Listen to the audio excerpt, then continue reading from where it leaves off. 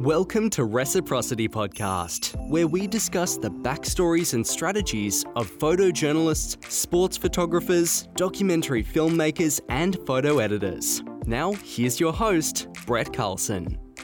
So our guest today is Julio Cortez. Julio is the staffer for the Associated Press based in Baltimore, Maryland. Previously, he worked in northern New Jersey, and he's worked all over the country, actually, at this point. And he's done the Olympics, National Football League, everything you could dream of that the Associated Press does, Julio has done it. Currently, though, he's right there in Baltimore, Maryland, kind of halfway between Washington, D.C. and Philadelphia. Julio, what have you been up to most recently? I know this position's kind of a new spot for you, right?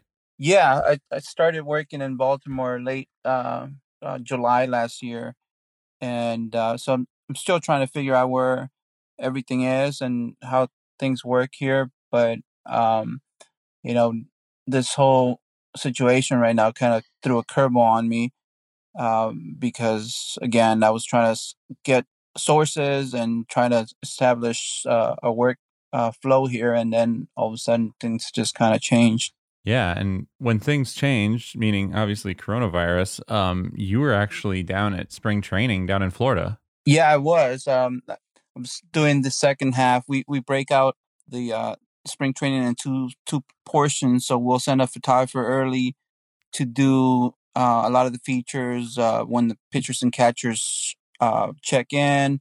That's where you get to do a lot of the fun behind the scenes photography. But I went down for the second half, which is straight photographing games and trying to make all the stock photography we can, as well as a bunch of pretty pictures. Yeah, and so you were enjoying what I jokingly called like the staffer spring break, and then now all of a sudden during the middle of like a game, pretty much, you guys got pulled. I mean, basically everything got shut down. Like, were you at a game, wasn't it? Yeah, so I was getting ready to shoot a game. The Yankees were visiting the Nationals, and so it was a pretty big game considering these two teams could potentially meet again in the postseason not too far future. And so it was a big game, and just shooting around the batting practice when I usually carry a earbud in my ear, and I listen to MLB radio or satellite radio just to kind of be on top of what's going on, any breaking news. And of course, there was some breaking news happening then. We were in the dugout, and the Yankees were taking batting practice, and there was a word that they were thinking about canceling the spring training, the night before they had canceled the NBA. So it was just a matter of when baseball was going to get canceled. And there was some buzz on MLB radio, and you can just tell from watching the personnel there, the managing editor, I'm sorry, the manager, Like the team manager, right? yeah, the team manager, and a couple of the executives were kind of talking, and it just didn't look good. The manager, Boom, was kind of like had an interesting face on his, as a result. So I knew that they were probably telling him, "Well, we're going to play this game, but after this, we're shutting down." So that's how that went down for me. I mean, I think for everyone it was a huge whirlwind. But as a staffer, I mean, I think, I mean, I've never been a staffer at a wire service, so I always kind of get this impression that you guys kind of go where everything goes, and it's kind of sort of up in the air. But at that point, you're in a pretty locked in schedule, with spring training and stuff, and kind of spring sports. What is life like now? That, I mean, kind of a lot of stuff has been disrupted. Sure, baseball got canceled, but we're news photographers, so we had to come up with ideas of how to tell the news. So obviously, didn't pack up the gear and came home. Had to kind of photograph what it looked like, with baseball stadiums shutting down there, and fans coming in from all over the country to essentially be on vacation and watch some baseball, and then all of a sudden have to turn around. So there was some news aspect to that. We weren't really sure if the teams were going to do some sort of spring training workout, that maybe be limited to fans, Oh to yeah. no fans, just something like that. So we had to figure that out first. And as an AB photographer, you're kind of on your own. Basically, they tell you these are your 5 teams that you got to cover in spring training, and you have to come back with the images. So you have to hit the ground pretty hard, and basically do all the research yourself, because nobody's going to really call you and tell you this is going on. You're pretty much building relationships and building context that may be able to do that, but again, it's up to you to get those pictures. So with us not knowing what was going on, it was really hard. The teams weren't giving us a lot of information. I got lucky in a couple things.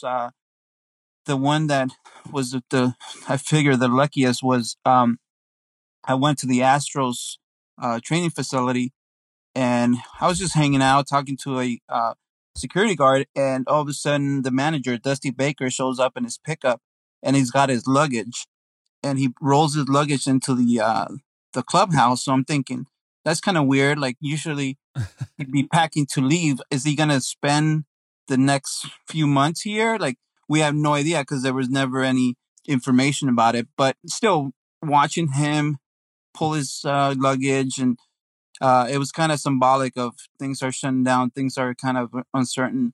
So that was pretty cool. But again, that's something that I had to kind of dig out myself. Yeah. So let's back it up. I think a big thing a lot of our listeners are into is kind of like where you came from and like how you got to where you are. So can you tell us a little bit about the beginning of your career and how you got into photography, and basically how you pushed from wherever you started out into a professional career? Yeah, so I came to the States when I was 10 years old. We migrated from Mexico to California. Up until being a 10-year-old, all I knew was soccer, soccer, soccer. So then I come to the States and I discovered baseball and football and all these other sports that I had no idea existed. And I drew a huge connection with baseball, um, especially in LA with Fernando Valenzuela being, a key Mexican player that a lot of my countrymen looked up to, kind of just fell into me. So my dream at 12 years old was I'm going to be a sports reporter, and I'm going to cover the Dodgers, and that's going to be my beat. And so for many years, I did my schooling all about journalism. I basically joined every newspaper at every school I went to, and the goal was to be a sports writer. And at some point, when I was a sophomore in college, um, I picked up a camera and started shooting a little bit more, um, and really kind of liked it. And then all of a sudden, September 11 happened, and I was working at the Los Angeles Daily News in the sports department as a copy boy. And I knew, and that morning I had class, and I knew that I had to skip class to go straight to the paper because somehow or another they were going to need me to do something, Yeah. because September 11th. So I went, but in order to get to the sports section, you have to go through the photo section. And I walked in, and basically every open area was covered with the printout for mostly wire images of what was going on in New York. And I probably spent a good hour just looking at every picture and caption and just thinking, wow, this is like instant history right now. So I'm like, I'm going to be a photographer. Screw being a sports writer. I really want to do a show history through pictures. So that's really where it happened. I lucked out. I cut a break with a couple internships. I did 4 internships, ranging from Spanish newspapers to a tiny, tiny little paper in the middle of nowhere, Texas, and in San Angelo, Texas, and then I did the Associated Press when I graduated college, which kind of opened the door for me to get on board with the AP. Wow. So, I mean, I had no interest in words at all. I was always art. So now I've interviewed two people that were like, I'm gonna be a reporter, and then kind of like switched in, I think. Um, did you find that those skill sets transitioned into the photojournalism and stuff like that? I mean, writing and photography can't be any more different, but the journalism is still in both of those titles. Right. Yeah. Well, it's funny because a lot of people, I show up to assignments and they're like, "Oh, you're just a photographer, right?" And I'm like, "Actually, no, I'm the reporter," because I still carry myself as a reporter. Having the journalism, the basic print journalism background is a huge plus, especially working for AP. Because again, like I said, you're on your own. You got to find things yourself. You got to know how to make connections and stay on top of them. And also writing uh, helps out a whole lot. Writing captions. I know you and I have talked about this before, where there's a great picture, but the captions are just horrendous. And I remember the very first day on my internship with AP. I went out and shot features. My internship was in Chicago, so I went around and shot features and did some research on some of the features I shot and submitted. And one of the higher ups, who was kind of overseeing my section, Cliff Schiappa, messaged me and said, "I've never seen such a well written caption from an intern." And I said, "Well, I've kind of had 5 years of reporting experience from working at the paper, so that's where it comes." And Yeah. right now during the coronavirus days, because everything's so thinned out, I've written 3 stories already, so it's actually come back a full circle to writing and reporting. That's so cool. I will shamelessly admit that like I think everyone in school took like a journalistic writing class or something like that, but I transferred and I didn't have to ever take that.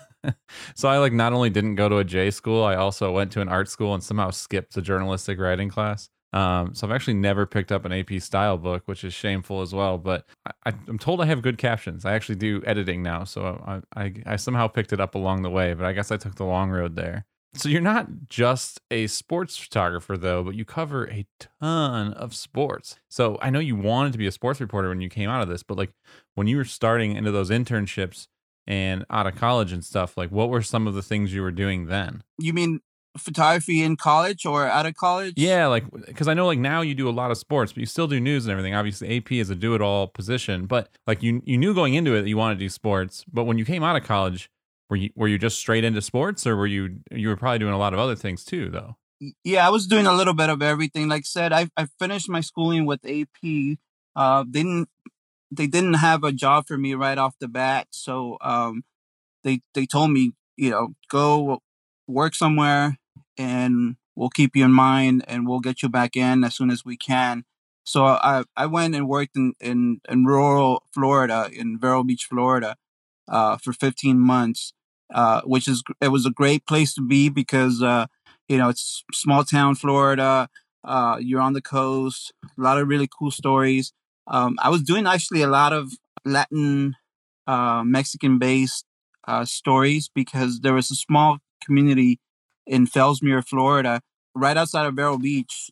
Not a very large town, but obviously plenty of people from Mexico that brought over their traditions. And so I was covering stuff there in that little town that were being printed in their local paper for the first time ever.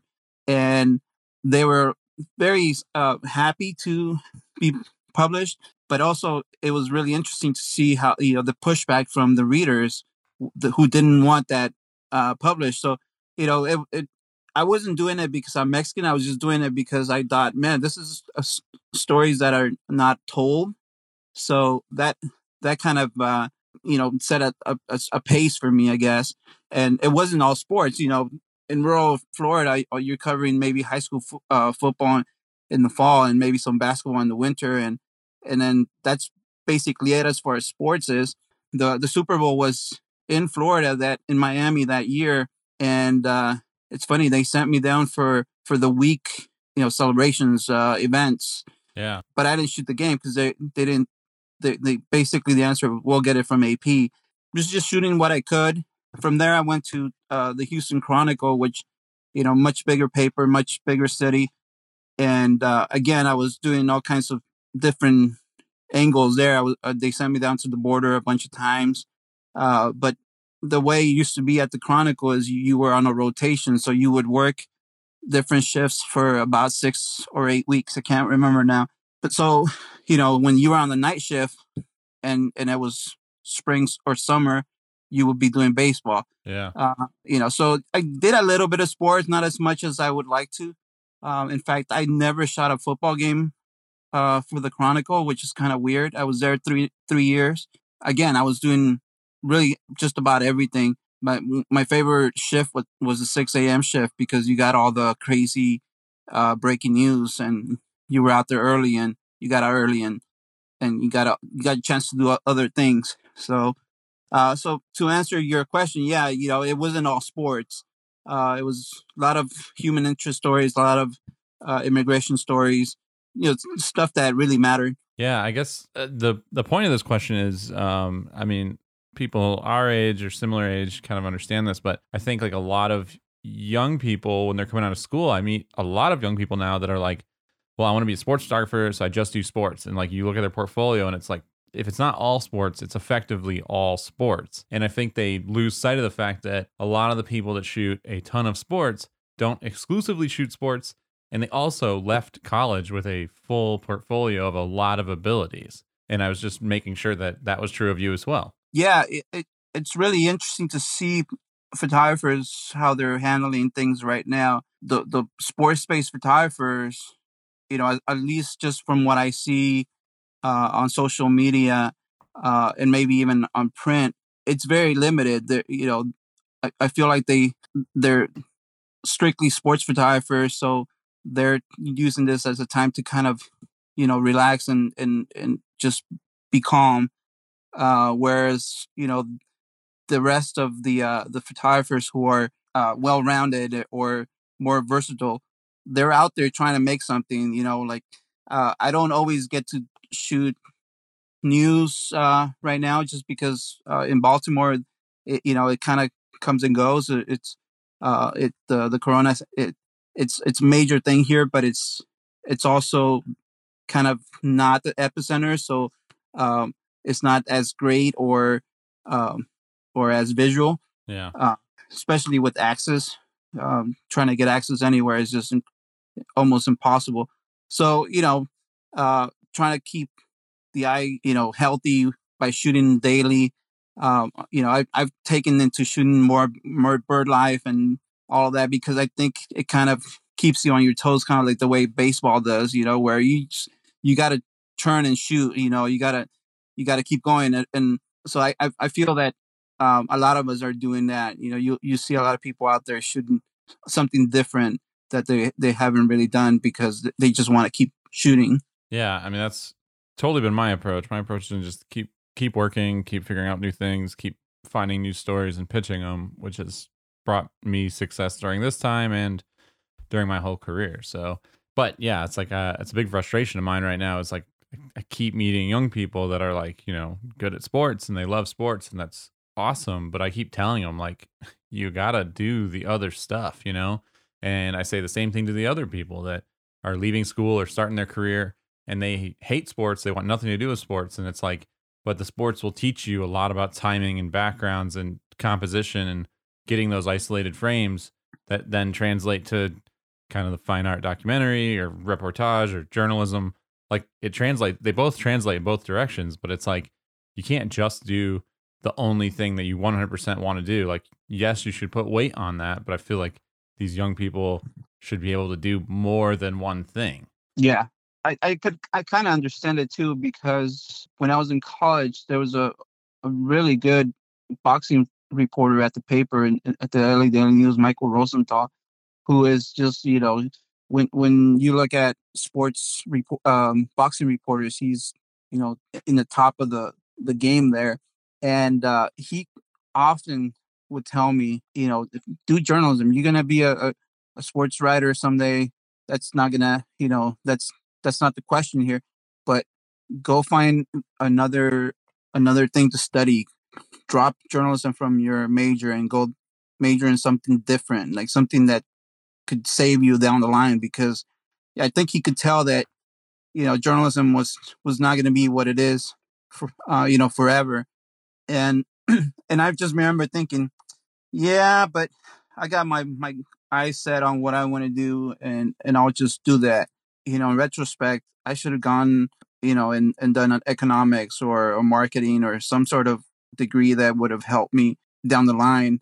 Luckily, because I'm employed by a great company, and I hope I stay employed by this company for a while. I don't need to know about marketing, but if I were out of a job, I would be clueless as far as business management and marketing skills. Yeah, no, that's a whole nother ball of wax, the freelance transition that so many people go through. But so backing up a little bit, so you mentioned that when you were in Florida and then at the Chronicle, you started doing stories that were kind of more focused on Hispanic cultures. What was that like, being able to tell those stories, and how did you leverage your past to help tell stories and also maybe to become more employable? I mean, you have a skill set at the very least in language, but there's a cultural understanding that I know I'll never possess or haven't yet so far in my life, Yeah, it's I basically started story brainstorming just to figure out what can I do here that would be different. Because the Florida life in Vero Beach is pretty straightforward. It's, snowbirds in the winter, and then basically, your beach feature and your small community stories here and there. But I wanted to do that without a doubt. But I wanted to do something that could kind of catapult me to a bigger market. And I interned in two different places in Texas, so I really wanted to go back to Texas, and so basically that was my angle. I wanted to do stories that could be told in Florida, it could be told in Texas, it can be told in California, as a way to kind of package myself for the future. So that was my way in, and speaking the language of the people there, especially like I said in this town, Fellsmere was all Mexicans. Knowing how to talk to them in their language and using their slangs, and knowing a little bit of tidbits of what's important to them, kind of opened some doors. In fact, my very first story that I did there was there's a big soccer match in Mexico. Two of the biggest rivals were playing each other, and so of course I went to the local market there and I said, all right, there's got to be a family here who's like strictly all Club America fans. Is there one? And they're like, oh, sure. Yeah, they're down the road. And I'm like, is there a rival family that, and they're like, well, they're rivals within their own family. And in fact, we're going to watch the game in somebody's garage. We're going to project it on, into the wall in the garage, and we're going to have a big party. You should come over. I was like, perfect. And knowing that just kind of, gave me an opportunity to meet people, to kind of network and pick their brains as far as what stories were coming out of there eventually. So I met a lady who's been there forever. She had 10 kids, and she was going to graduate her 10th kid out of the same high school. And this is a woman who probably had like a fourth grade or fifth grade education, and all her kids were high school graduates, which is a big feat. So we did a story on that, so using those that knowledge or that understanding of the culture kind of helped out. Moving forward from there, when I applied for my job at the Chronicle, they told me they were going to fly me in for a quick interview on a Tuesday, and I was going to interview with 5 different editors throughout the day. and so I was going to fly in on Monday night and interview all day on Tuesday. And I asked him, any chance you can fly me in Saturday night or even Sunday morning? Because I kind of want to look around town and just kind of figure out if Houston would be a great place for me to go or not. Obviously, I like I said before, I always wanted to go to Houston, so it was kind of myself buying me some time so I can go research some stories and show up to the interview with some story ideas. Yeah. So anyways, I found out that there was a big Guadalupe festival parade in downtown that Sunday. So I flew in. They flew me in on Sunday. Got there just before it started. So unloaded my stuff in the hotel, dropped off, and grabbed my gear and ran out to the festival. 10,000 people on the streets of Houston, dressed up in indigenous outfits and singing and parading and doing all this stuff. So this is back when Sound Slides was a big hit. So I did a nice little package with Sound Slides that I presented to every editor that I met on Tuesday. And basically, I brought in Monday's paper and I said, look, one of the biggest things happened in your city on Sunday, and you had a standalone small picture on page 3 of your main section. This is a large portion of your population, and this is how you basically portrayed them. Here's my package. You're welcome to use it if you like, but if anything, just know that this is the kind of quality work you'll get.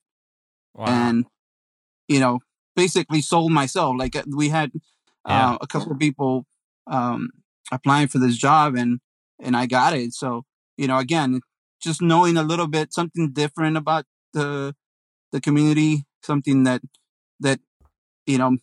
I can't say that only I knew, but definitely I knew about it. So I banked on it. Yeah, and I think like, I mean, we hear a lot about diversity in the newsrooms, and I think I always tell young people that aren't like me. I'm a white dude, if everyone didn't already know that. I always tell young people when I meet them that have a second language, that have, are from another country or have family from another country. I always tell them to like leverage that, like leverage it in any way you can. I mean, at the very least, if you understand a second language, like leverage that, put it down in resumes, but find stories that only you can tell. And it sounds like you did that not only in one town, but now even get a job interview, which is bold. Yeah, I wasn't sure if it was going to be perceived as, I coming in and telling them how to do their job. But I definitely, I think of the people that I met, everybody was very excited about seeing what I can provide.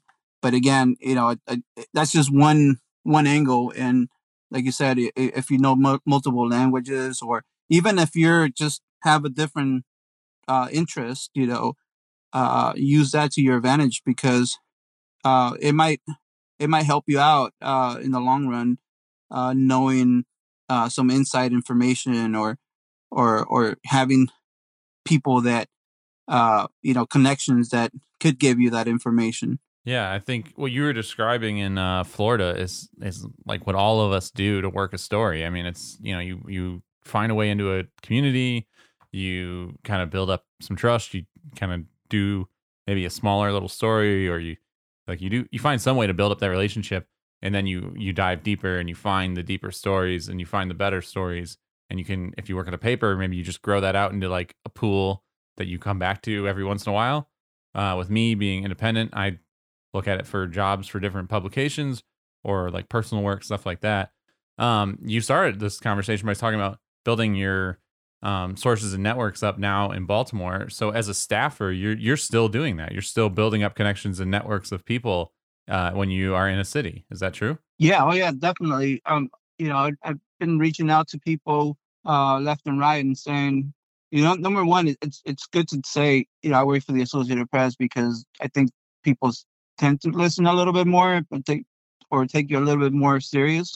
But again, because of the type of stories that I might be pursuing, access is not quite as easy to come come around, there's been a lot of headaches trying to find something useful. And the reason being is, when you work for AP, when you shoot photos for AP, your images have to have a long drive, so it can't be super hyper local because we don't want them. That's the sad truth about AP. Your photos have to be relevant in Milwaukee, have to be relevant in Denver. If they go internationally relevant, even better. So it's hard. It's hard to um, get the access to like this bigger type of ideas, but it can happen. I mean, this past week, I tried really hard to try to get into the Pimlico race track because the Preakness would have been on Saturday, and I wanted to tell a story of what it's like for this place to be deserted on a week when it would be bonkers. But the access was non-existent, so I had to figure out a way to work around it, and I wound up making some pretty decent pictures. A lot of them were, shot from the street with telephoto lens, but you know, um, they were shot in a way where it kind of showed a little bit of intimacy. It didn't look like it was shot from a mile away or whatever. So I was able to get away with it and tell the story. But again, if somebody would have said, yeah, come on in, we're given access, it would have been great. But again, had I been working with this group of people for years, maybe the answer would have been yes. But I'm still like the new guy that just randomly calls or emails and says, "Hey, I'm with AP. Let me in." Yeah, no, it makes sense. It's just always building that network of trust. I'm gonna piggyback a little bit off that horse racing. A lot of people that listen to this show are sports nuts. They are, if they're not sports photographers, they really like hearing about it. And I know there's another group that is the opposite. So we've kind of covered the first half of that. Let's jump into sports. What does your job look like as an AP staffer? Like, what's the breakdown of news versus sports for either you or most of the people that work for the AP as shooters? We mostly do about 70% sports, and then the rest is breaking news. And again, it's just because that's where the interest is. That's where people in other or organizations in other parts of the world or parts of the country are needing those pictures. So obviously, the pro sports is a big part of it. So um, yeah, on an average week, I probably do four days of sports and 1 day of breaking news. Um, and should something really, really crazy happens, a plane goes down, there's a bank robbery with, God forbid, 10 people dead, then we shift things and, I'll go shoot sports and then I'll hire a freelancer to take my spot and do the ball game. Yeah. And then as far as the AP goes, you guys cover every single MLB game, every single NBA game, every single NHL game, every single NFL game, every single MLS game? Like, right? You cover all of those, right? No, MLS is a little bit different just because the revenue is not there. Yeah. So you just cover some of those, but the other ones you cover every single game, right? Yeah. Yeah. It's basically we have to be there to tell the story. Basically for everything. So, if there's a ninth inning brawl, we have to be there. Yeah. So if the football game goes into overtime, we definitely have to be there. So yeah. So it's like it's just such a huge commitment. And I think people like maybe lose sight of that, is that every single one of those times like 30 teams in each of those professional sports, plus NASCAR, plus golf. To say it's a full-time job is an understatement. I mean, you guys have pretty much a staffer in every major U.S. city and some second-tier cities, at least for quite a while. It used to be every state capital, but I know that's not as true anymore. But I mean, it's just such a huge operation. So what does your day look like when you're covering a sporting event?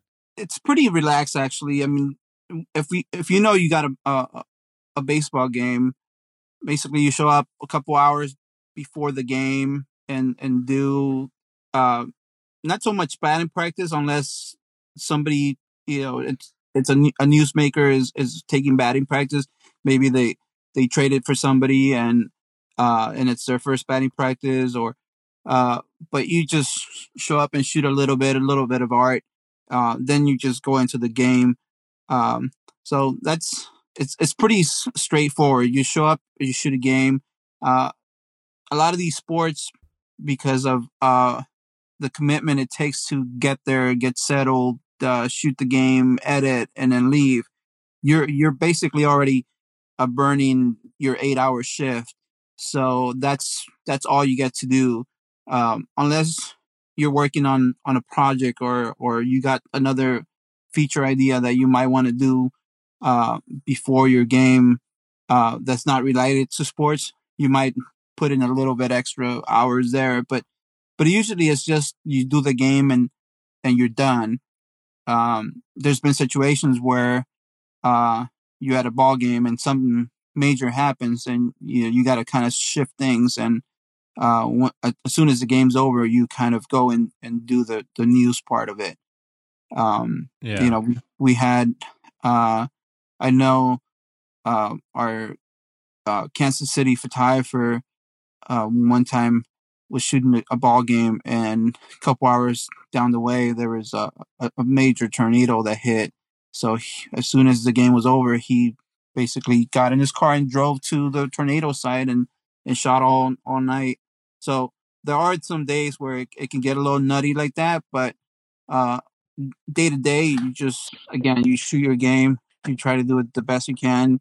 Um, we operate heavily on our stock photography. So you're spending a lot of time uh, editing your seconds, either the night of the game or before the next game. Yeah. I mean, I do that ton of that too. And I'm working doing sports. I'm always like, you shoot a football game on Sunday, and then I spend pretty much all day Monday just doing second edits, because that's what, the client needs. And you need to get all that stuff up. That's kind of the value in you going, is being able to have a lot of those players documented for the next week's game. Who knows what the defensive tackle might get traded, or kind of stuff like that. For a lot of people in college, kind of think we only get maybe that top photo or something like that. But even my friends that shoot other stuff, they're like, wait, what? How many pictures you send?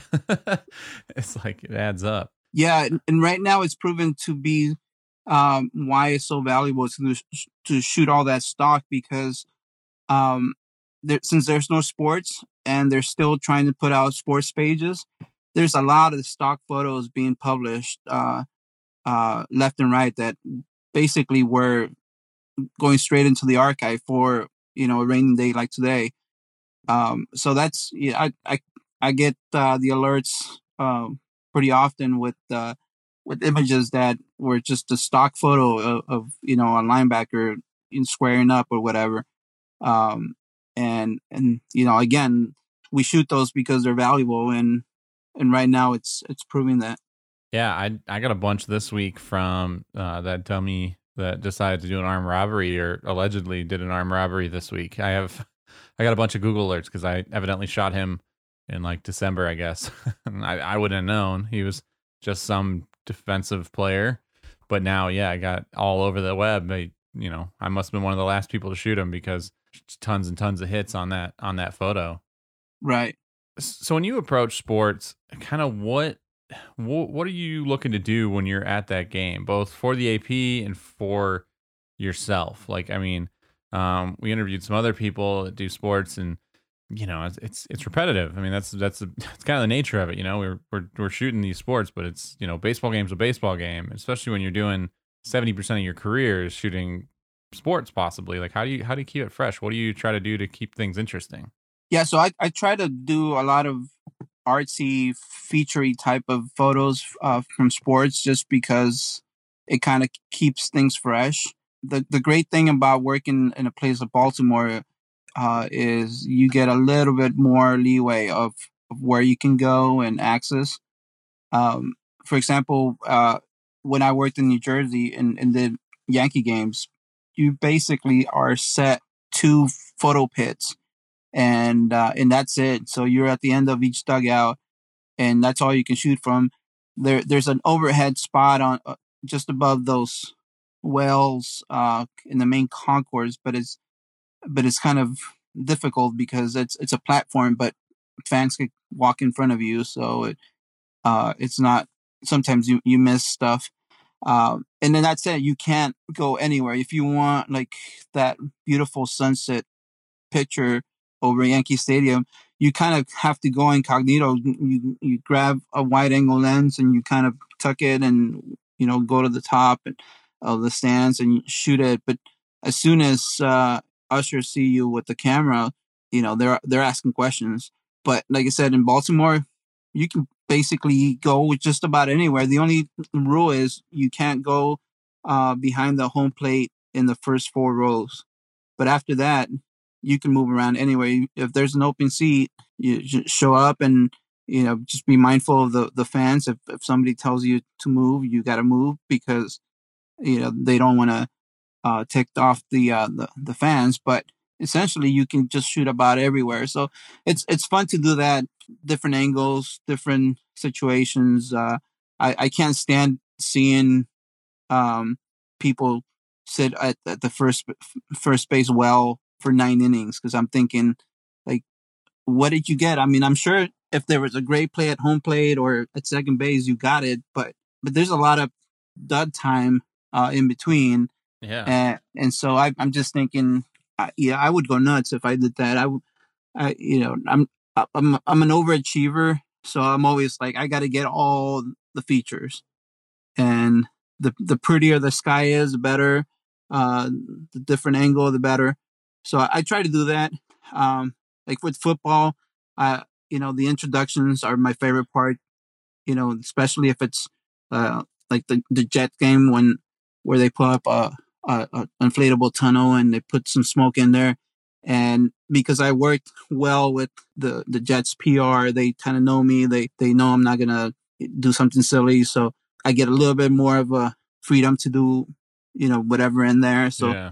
it helps, but it also, it might not be a photo that ends up on the front page, but it's a different photo. It's a real life moment. So it's fun. I mean, that's really where I get my kicks. Really, is just shooting the features and knowing that maybe nobody else got that same feature. Yeah. I have a few more questions, but we have this Patreon feed where that's where people who pay extra money get some extra content. Do you want to take an extra like 15 minutes at the end of this to talk about some like little technical things about sports photography? Yeah, of course. Awesome. So if you're not a Patreon, you got to hop on there and sign up. And then you can get some little bonus content we're going to do with Julio. But to back it up to the approach and all of those things, what are some of your pet peeves in sports photography? I mean, I don't consider myself a sports photographer. I'm kind of similar to how AP works, where I'm doing kind of everything. I'm doing entertainment, I'm doing news, I'm doing sports, I do commercial work, but I do shoot like 20 football games a year, and I cover some basketball, some college football, some MLS now because Nashville got a team.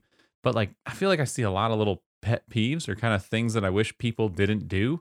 Do you have any of those or anything that, you kind of like you were mentioning, like the person staying in the first base dugout for like 9 innings? I mean, do you see things like that maybe bug you or wish that people would kind of understand that there's more to it than that, I guess, or you know what I mean, in a teaching moment kind of way? Right. Well, my biggest pet peeve has to do with and I call them fantographers.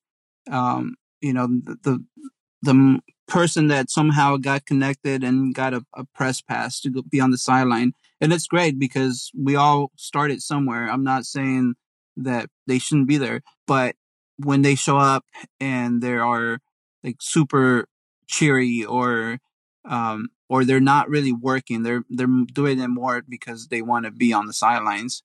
That just drives me nuts because I'm trying to work. I'm trying to make the best picture I can make, and if I'm having to go around people who are just taking up space, kind of annoys annoys me. But um, other than that, I think it's just, I don't know. That would probably be it. Yeah, I ran into one of those at the Titans Stadium last year, and I went and reported the guy. I was just like, "Yo, this dude's out there literally yelling in my ear." He didn't even bring his camera up most of the game. He was just cheering on the sideline, like legitimately, like, "Yeah, let's go, let's go!" And I'm just like, "Whoa, what is this guy doing here?" But Well, it seems like it's just like I don't know. The venues are so different, venue to venue. I mean, what they let in and stuff like that. But I'm with you. I feel like there's just like this plague of like, oh, I really want to do this, so I'm gonna get a credential, or like that, where it's like, I sold this guy a car that does the credentials here or something. we get to do we bring runners with us to the games, especially to football. We don't really do it to a lot of the other sports, unless it's like a big, heavy, important game. But for every football, we try to bring in at least one runner per photographer, and I'm always, you know, talking to the runners, and I'm telling them, look, don't be that guy that was celebrating in the back of somebody's photo, because that's a huge no. There, don't even think about taking a selfie with the player. Don't ever even think about getting an autograph. You know, you're on here, you're working, and you're representing AP during this whole game. So we have a high standard of how we operate and how we act, and a lot of them seem to get it. I've had people that didn't, and they've never came back. But it's really important because, for example, that Odell Beckham catch photo, sometimes something happens, and in a game, and that photo becomes, important. It and it just becomes very memorable, and everything about that photo will be kind of dissected. And I remember I was on the sideline. I shot the picture, and on from my angle, it was great because I had nothing but the field in my background. But the people shooting across from us on the other side of the end zone, they have tons of people in the background. We have a runner, or we think it's a runner. We have no idea. Nobody's ever seen him after that game, but he's got his arms straight up celebrating. And I believe that was a USA Today photographer who had him in his frame. And Odell Beckham's falling back with the ball on his three fingers, and this guy like flat out just arms up with the the NFL vest on. Yeah. Yes. So that's just, every time I see that, I'm like, get that guy out of there.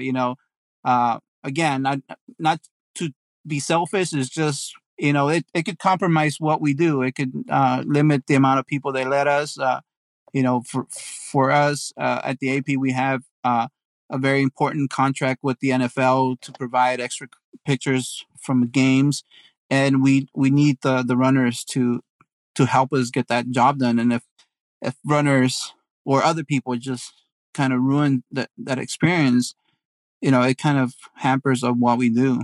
Yeah, I mean, I think as a whole, it's just a bad look to be in a professional or top level college event when you don't have the credentials to be there.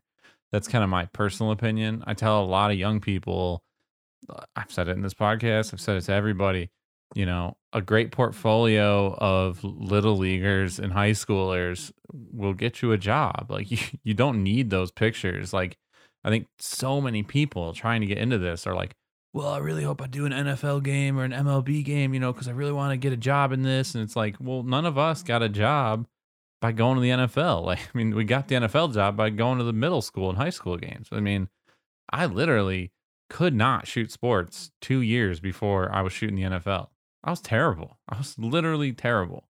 I mean, Professor Snyder at RIT will tell anyone that I was garbage. But then, you fast forward 2 years of hard work shooting dimly lit high school games, and then somebody gives you a call up, and they see, this dude doesn't suck that bad. Let's see what he does with a real game. and didn't do terrible. So I guess they brought me back for another one, you know? But I get super frustrated with all that credentialing stuff and people like that at the games. And, you know, there's just so many people there already. It's like the last thing you need is someone getting in your way. I mean, a doctor's office doesn't have 20 people in it just because they want to become doctors. uh, Right. it's frustrating. It's really hard. Yeah. Just jumping on that comment. When I got my job at the AP, my portfolio had maybe two pros sports photos, and I think both of them were soccer. There wasn't any NFL in there. There was a lot of college football, and like I said, I didn't shoot any NFL in Houston, so I didn't really have the material. But again, you don't need it. Early on, when I was a junior in college, I got my portfolio ripped apart by a bunch of people, and one of the resounding comments from that was I had a picture of Antonio Villaraigosa, who he became the first Latino mayor in LA in like 123 or 127 years. I can't remember now, but it'd been a long time since a city like LA had a Latino mayor, which was big, historical moment. I got a picture of him smiling at the podium, during his celebration speech, and that was on my portfolio. And I thought, wow, this is great. This is like shooting the president. This is just, and people are like, why do you have this picture in here? It's historical. And everybody's just kept on telling me, like, what's historical about that? It's just a guy standing there. But you don't understand. He was the first mayor of LA. Yeah, but that picture does not show that. So just because you have a big name that you photograph doesn't mean it's any good. Yeah. You can have a great catch from high school football game, which it's easier to do because the access is a little bit better, and be just as strong as an Odell Beckham catch, or just another of the key photos. But again, you don't need the big names. Yeah. And that's something that I tell a lot of the students all the time. It's like, yeah, I can put a portfolio full of presidents, but all those pictures suck because it's just a guy standing there. Yeah. If you don't live in DC, you just basically get the photo op. That's all we get to cover. Right. Bringing up the president is a really great segue. I was actually going to ask you. So we talked about not cheering on the sideline, but I think one of the things that I respect the most about the Associated Press is the fact that they are an objective news source, and I think that's something that people kind of lose sight of, no matter what your political affiliations are. Whether, I don't know, I mean, there's always talks about the media bias and all this stuff. But the AP holds itself to a pretty high standard of being unbiased. And that comes from covering the president all the way down to covering a football team. Can you talk a little bit about what, like, maybe the AP kind of commitment to objectivity is? Because I think that's just like a huge thing. I mean, that's one of the biggest things I like about the AP when it comes to anything they cover, it seems. Yeah, it's definitely something that we take a lot of pride in. We constantly talk about it every time there's a worldwide event or a political event that may stir up some opinions and some tensions or emotions, whatever. We will get a little reminder from a bunch of different departments within the company saying, just remember, everything that you say, whether it's in public, whether it's personal, whether it's on social media, you're still representing the AP. So you got to be really mindful of that. And because like I said earlier, I've been wanting to be a journalist since I was 12. For me, it's never been an issue to basically not be outspoken about certain things. Being an immigrant, I have a setup where things might bother me, might get under my skin, but really it doesn't. And the reason being is because I've basically all my life I've been a journalist, and I've wanted to be a down the middle objective journalist. So it's it's been it's been interesting. I I know that I try to cut ties with people on social media if they become opinionated and they're journalists, because I think they are ruining something that we have that we should be proud of. So yeah, it's hard, It, and it's very hard because a lot of this stuff happens, and you just want to laugh, or you just want to cry, or you might whatever the emotion pops out of it. But again, you just got to think people are watching you, and my Instagram, for example, it's wide open. It's not private. It's public. So if I were to put something on there that would be remotely biased or opinionated, it's gonna look bad on me. It's gonna reflect on the company, because I say I'm a photojournalist with the AP. So uh, I take that really, very serious. And it's funny covering things. I covered the four debates in the 2016 presidential election. So I was in the room with the the two candidates, and people would talk to me uh, off and on about it. During that time I was covering that, and I'm like, I have no opinion. I have no idea, and I have no comment. And I think certain people that thought, oh, you can talk to me because this is a private conversation, kind of took it personal, that I would be like, nope, sorry, I'm not sharing uh, any opinions, especially politically. yeah, Charles. I'm gonna say his last name wrong probably, but Charles Doropic. He was a staffer in D.C. and I met him when I was in college for the AP, by the way. And I met him in college, and he was just like, you have to be fully objective. You don't want anyone to be able to dig back and find anything. And he said, if you're registered to a political party, you shouldn't be. You should have no party affiliation. And I literally went home from that trip and I re-registered as no party affiliation. I wasn't even out of college yet, and I still have no party affiliation politically. And it's because of an AP staffer telling me, like, hey, we take this super seriously. And I've kind of been the same way. I just figure why leave anybody any rope to hang me with, kind of thing. But I mean, I'll talk to people in private about some stuff and things, but yeah, publicly, I'll never have an opinion. And it's just like, I covered a white supremacist at one point, and it'd be pretty easy for anyone to be like, well, I can bash white supremacists on my Instagram or my Twitter. And I have a bunch of friends who did after like the Charlottesville, Virginia event, like 2 years ago, when the guy ran over the person and killed him. Right. And I obviously, like everything, didn't say anything. And then here I was, fast forward, and now I'm face to face with a Nazi. I mean, that's what he calls himself.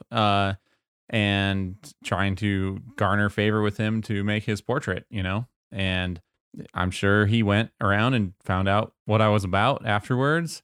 And there were some issues afterwards, to say the least, because of some disagreements between the writer and him. But anyways, when he came to mind, I'm sure there was nothing there. So he couldn't be like, well, look at this biased person came to take my picture. It was just like, there's nothing there, man. And, Yeah. and that was like that was a big moment for me, which I'd been doing it for 8 years at that point. But it was a big moment for me that said, even something as obvious, or whatever you want to say, as a white supremacist, like even that, if you said something negative, it could come back to hurt you, or something like that, or it could come back to cut down your coverage, or it could come back to fuel the fire of those people to say, like, look at this biased person came to take my picture or tell my story or cover my protest, or it's like you just don't give them any fuel, I guess. Right. It's really interesting because journalism, or specifically certain news outlets, are under attack, quote unquote. I feel like a lot of journalists try to kind of defend, but I don't know. I think that's kind of it's a really shaky, piece of ice you're working on if if you try to defend, because then it comes off as you're against it. So again, I see things pop up and I'm just like, I'm not going to comment, or, Y- it's not going to end well.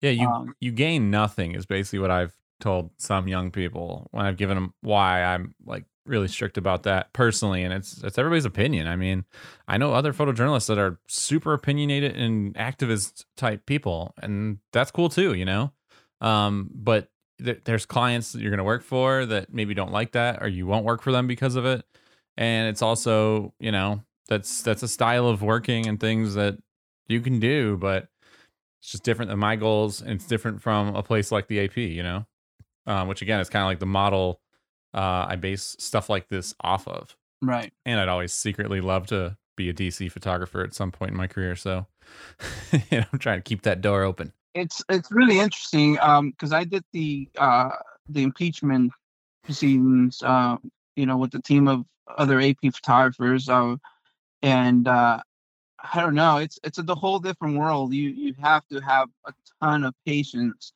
but also you gotta be on your toes because things can happen, in a split second, um, and that's just how DC operates. It's the photos that are amazing from DC are the like small little nuance images that just get you. Um, for example, the picture of George Bush Sr. when he was in a presidential debate and he looked at his watch. Like that thing just happened in a split second, and the person that shot that picture got a Pulitzer out of it.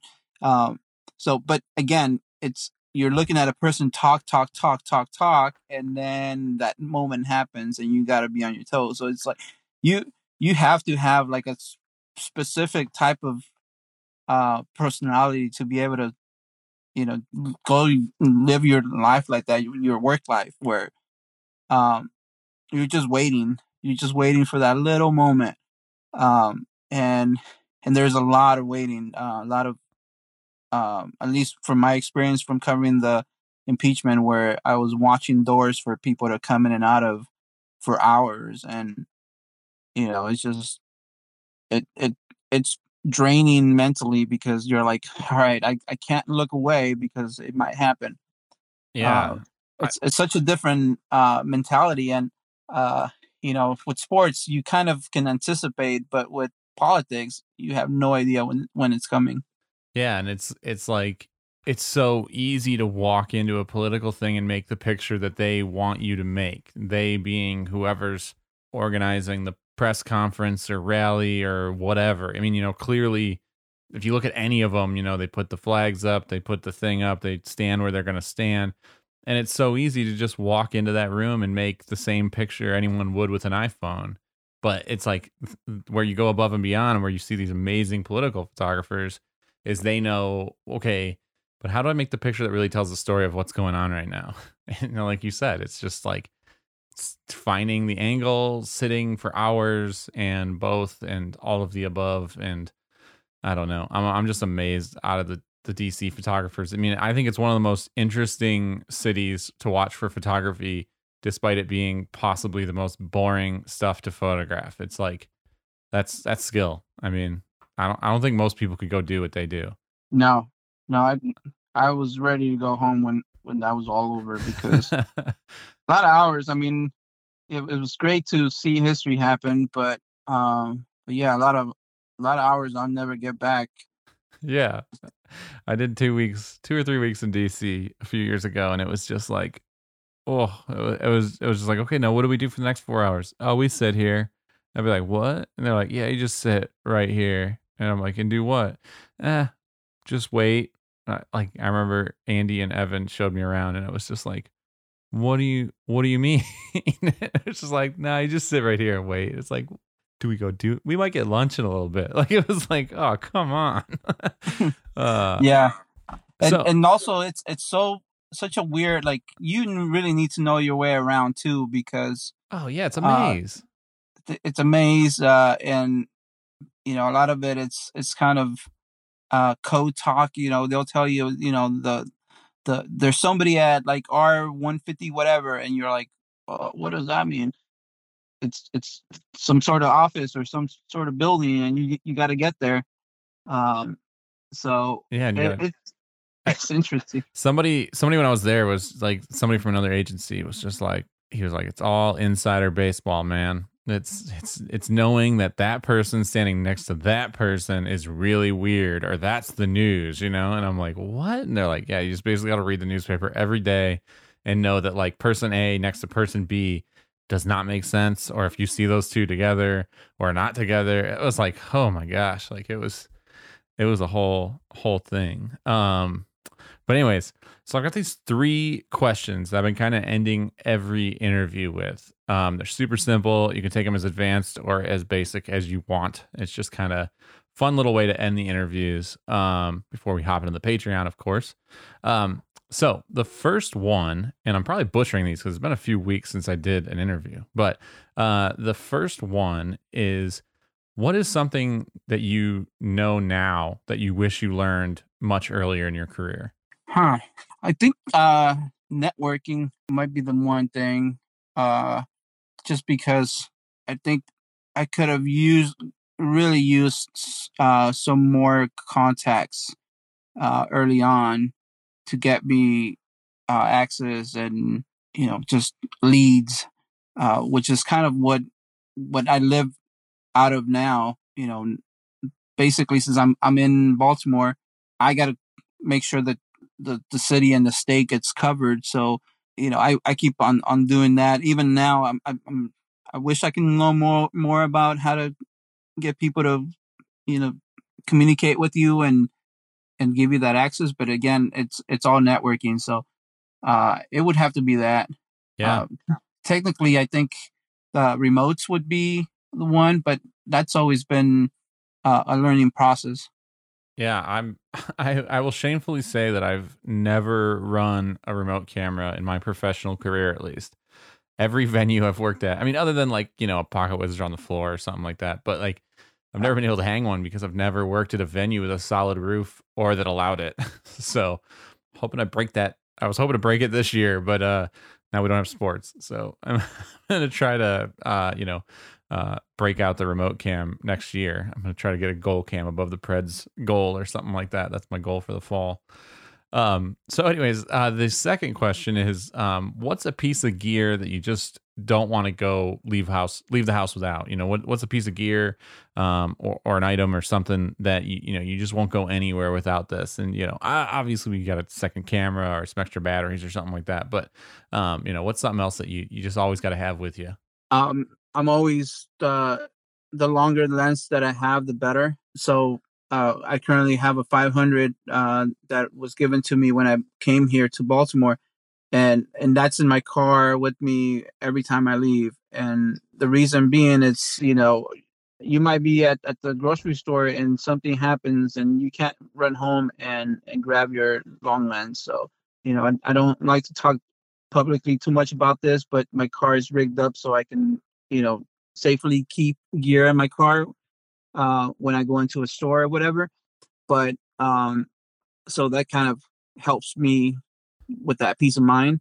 But uh, but the bigger peace of mind is knowing that I'll be able to get a picture if something happens, and I'm just going out for, you know, I don't know, whatever, outside my door.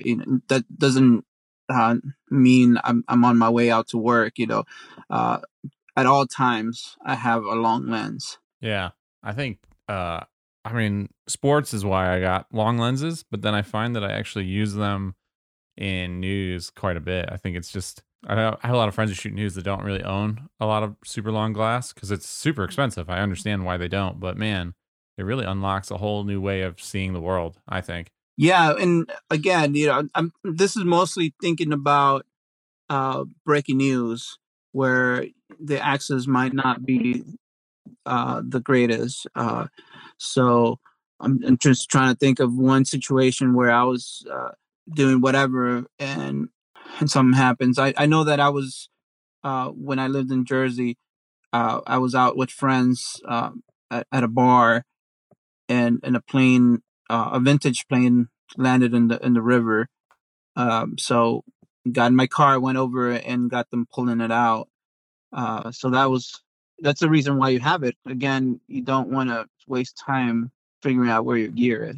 Yeah, no, it's a balancing act, like you said, though, between security and all that stuff. So, so the last question is, we have a better idea of our audience now than we did when we first started, but it's a lot of photographers, a lot of younger photographers, but also some mid-career photographers, and there's a few photo editors too. I know a couple photo editors that listen every single week. So, but what is like one thing, whether that be a teaching moment or anything that you'd want to tell all of them, kind of a moment to get on your soapbox, whether that be good, bad, whatever, but just something you'd like to like convey to the audience, that you wish everybody kind of knew this one thing, or you're really appreciative of this or that, or whatever that might be. Yeah, well, the reason I brought up the story about applying at the Houston Chronicle is because every time I talk to classes, and I tend to talk to a lot of high school journalism classes, just because either my friends became the teacher or they know somebody, um, and and I always say, like, you really have to have uh, you have to present yourself as uniquely, um, you know, away from everybody else, because everybody's gonna, or not everybody, but the majority of people are gonna present a kick-ass portfolio. Everybody's gonna have really nice pictures and great moments, but then how do you set yourself apart? So um, I always tell people, you gotta come forward with story ideas. You gotta be ready to, be freestanding. If they tell you, I'm going to drop you into an office in wherever part of the world, you got to say, okay, well, these are the at least two stories that I would like to do there right off the bat. And they don't have to be hardcore, changing the world stories. It could be just a simple, uh, something visual. I recently uh, had a conversation about this, for uh, what would I cover in in LA, if I was there, because yeah, I'm from LA, and if I were to be back there, what would I? And the Mariachi Plaza in East LA, it's so visual, and I shot it a little bit when I was in college, but not too much, just because I was trying to do more sports related stuff, and I wanted to break away from um, just doing Latin based stories. I didn't want to be pigeonholed as a just an immigration photographer, or that type of. I wanted to do it all, Yeah. but that was like, hey, that's a simple story that somebody can do in LA, and I don't know what it looks like right now, and it probably looks really cool. There was a photo on the AP Wire this week from a similar plaza in Mexico, where all the mariachis are wearing masks. Oh, I saw that. Yeah, with And the skull mask. yeah, I think you might have sent it to me, or somebody sent it to me. But it's just anybody who's out in LA right now, uh, go research that, because that would be that would be something I would want to do. But again, just have a story uh, idea or two, or that would take you a long way. I mean, obviously, it got me a job at the Chronicle, which would kind of help me get further in life. Yeah. Yeah, it's a huge step, but awesome. Well, those are my last three questions. Julio and I are going to hop over to the Patreon feed and talk a little more about some photo tech questions I got for him.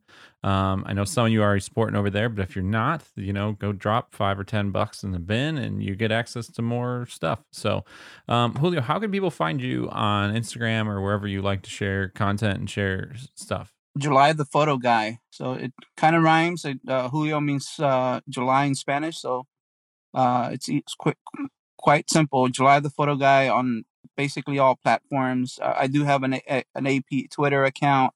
That's AP_ Julio Cortez. But that's the way to go. Awesome. Well, thanks everyone for listening and supporting the show. If you're still listening, go share this episode. You can actually go on the episode and you can actually use Recast to actually share your favorite part of the show. I've been doing it, if you haven't noticed, on the Instagram feed, but go do some of that. But thanks so much for listening. Julio, thank you so much for taking the time, man. I know you got a busy life, so I really appreciate it. My pleasure. Thanks for listening to Reciprocity Podcast. Please take a moment to subscribe and rate us 5 stars on iTunes, Spotify, or wherever you get your podcasts. If you found value in this podcast and want to learn even more, head over to patreon.com/reciprocitypodcast to support the show.